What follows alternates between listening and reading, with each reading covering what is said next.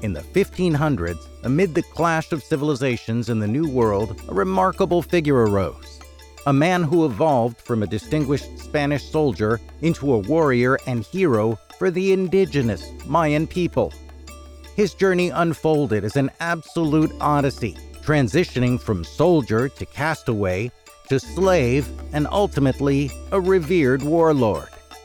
Despite leaving an indelible mark on Latin American history and the gene pool, his name remains largely unknown outside of Mexico. Friends, welcome to the Mysteries of Latin America podcast.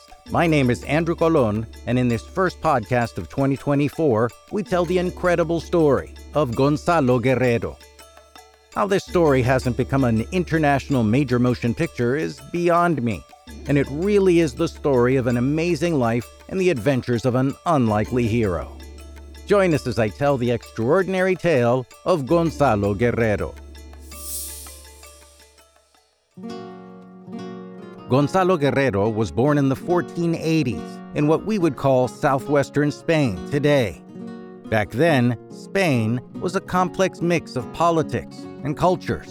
The Catholic monarchs, Isabella I of the Kingdom of Castile and Ferdinand II of the Kingdom of Aragon, were married in 1469 and united two kingdoms in Spain, but there was a lot more work to do to unite the whole country. The efforts to reclaim the Iberian Peninsula from Muslim rule was completed with the conquest of Granada in 1492, which coincided with a game-changing voyage of you-know-who, Christopher Columbus.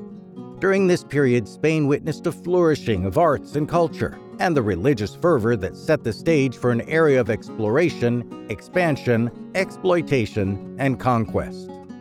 When a young man named Gonzalo Guerrero was old enough, he became a soldier in the very young armed forces of the new Catholic kings of Spain, seeing fierce fighting and success as one of the Spanish tercios in the conquest of Granada, as part of one of the greatest infantry forces in European history. By being such an accomplished soldier, he lived up to his last name, as in Spanish, the last name Guerrero means warrior. This will take on a very important meaning later. In the year 1510, Gonzalo Guerrero sailed to the Americas with the Spanish fleet, hungry to conquer everything in their path and claim resources for the young Spanish monarchy. But the voyage he was on would take a disastrous turn when the expedition faced a violent storm, most likely a vicious hurricane, and their ship sank in the shallow waters off the coast of Jamaica, losing all of its cargo and riches. 18 men and 3 women left in a makeshift raft with no provisions to drift across the open sea for 13 days. Somehow, 10 survivors made it alive to the coasts of the Yucatan Peninsula in Mexico. These survivors, including Guerrero, were immediately met by the fierce Mayan warriors of the Cocom clan, who killed 4 of their members and took the rest as captives. They were now slaves of the Maya, who worked them relentlessly, cutting trees, working in the cornfields, fetching water, and carrying fish and other resources.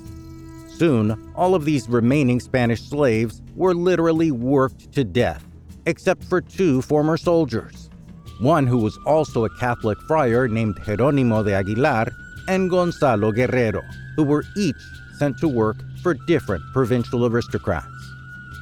Guerrero was a slave of Nachan Khan, the governor of what today is known as Chetumal, the capital of our state here in Quintana Roo, Mexico. Although he was still a slave, Gonzalo showed exemplary military and fighting skills, and was even able to obtain a legitimate military rank as a commanding officer, teaching Spanish military offensive and defensive tactics, like fighting in columns and battalions, and even using tactics used by Alexander the Great himself to defeat the enemies of his governor. These abilities didn't only earn him prestige, but after heroically saving his master's life from a crocodile attack, it earned him his freedom. Now, as a warrior and free member of the Maya, he was part of many successful military campaigns. And there, his physical transformation began.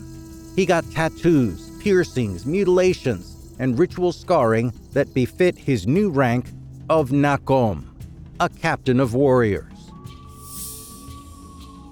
With his new status, he was able to marry his love, Sasilha, the daughter of the governor he served, and had children, cementing his ties to a culture that had once been foreign to him.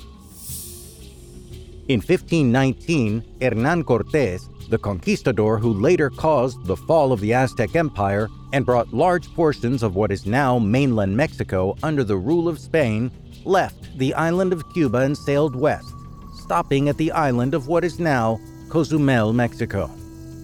There he was told the story of two Spanish shipwreck survivors who were kept as slaves by the Maya. He sent messengers with letters and translators to rescue them, complete with clothing and jewelry to use as a ransom payment. They first found Jerónimo de Aguilar, bought his freedom, and off he went to go find his shipmate Gonzalo Guerrero. Aguilar found Guerrero and gave him the letter from Cortés and told him they were there to free him. This is what Guerrero then said. "Brother Aguilar, I am a married man with 3 children. Here, I am a warlord and captain. During times of war, I paint my face and pierce my ears. What would the people say of me back in Spain, seeing me like this?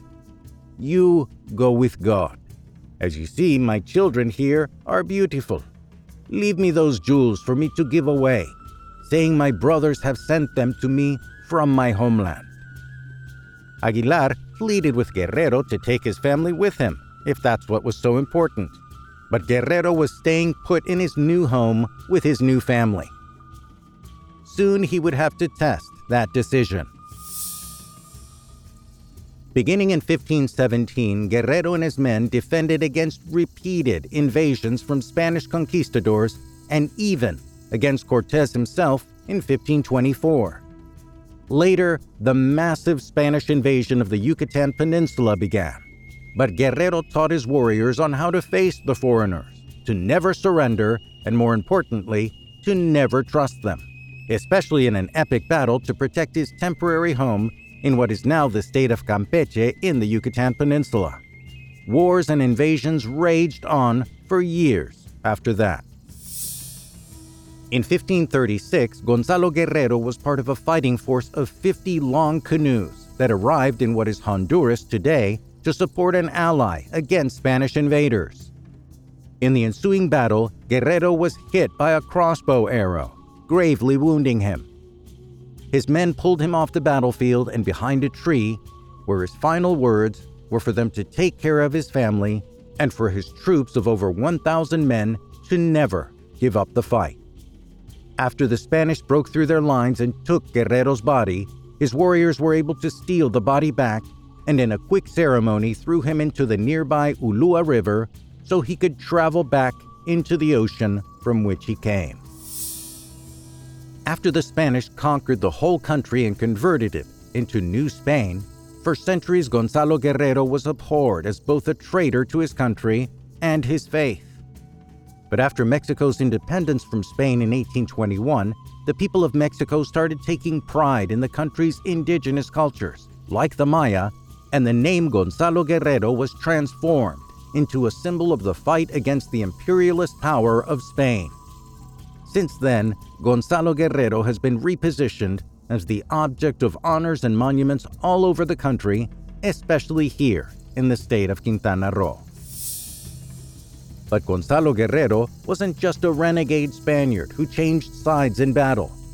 Through his marriage and children with Sasilha, in Mexico, he is known as the Padre del Mestizaje, or the father of the mix of cultures, the first documented case of consensual union of indigenous Mexicans and Europeans, changing the genetic history of the Americas forever. The story of Gonzalo Guerrero challenges traditional stories of conquest and colonization, forcing us to question the often oversimplified black and white portrayals of historical features and that history might be a lot more complicated and intertwined than we think.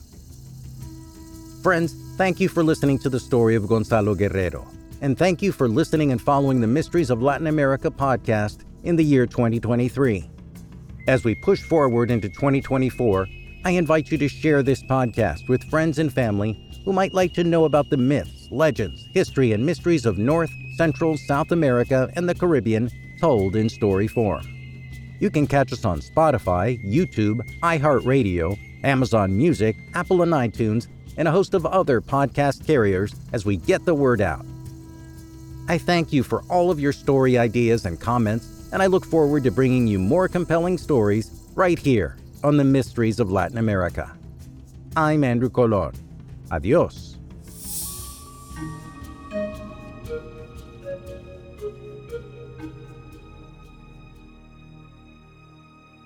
Thank you.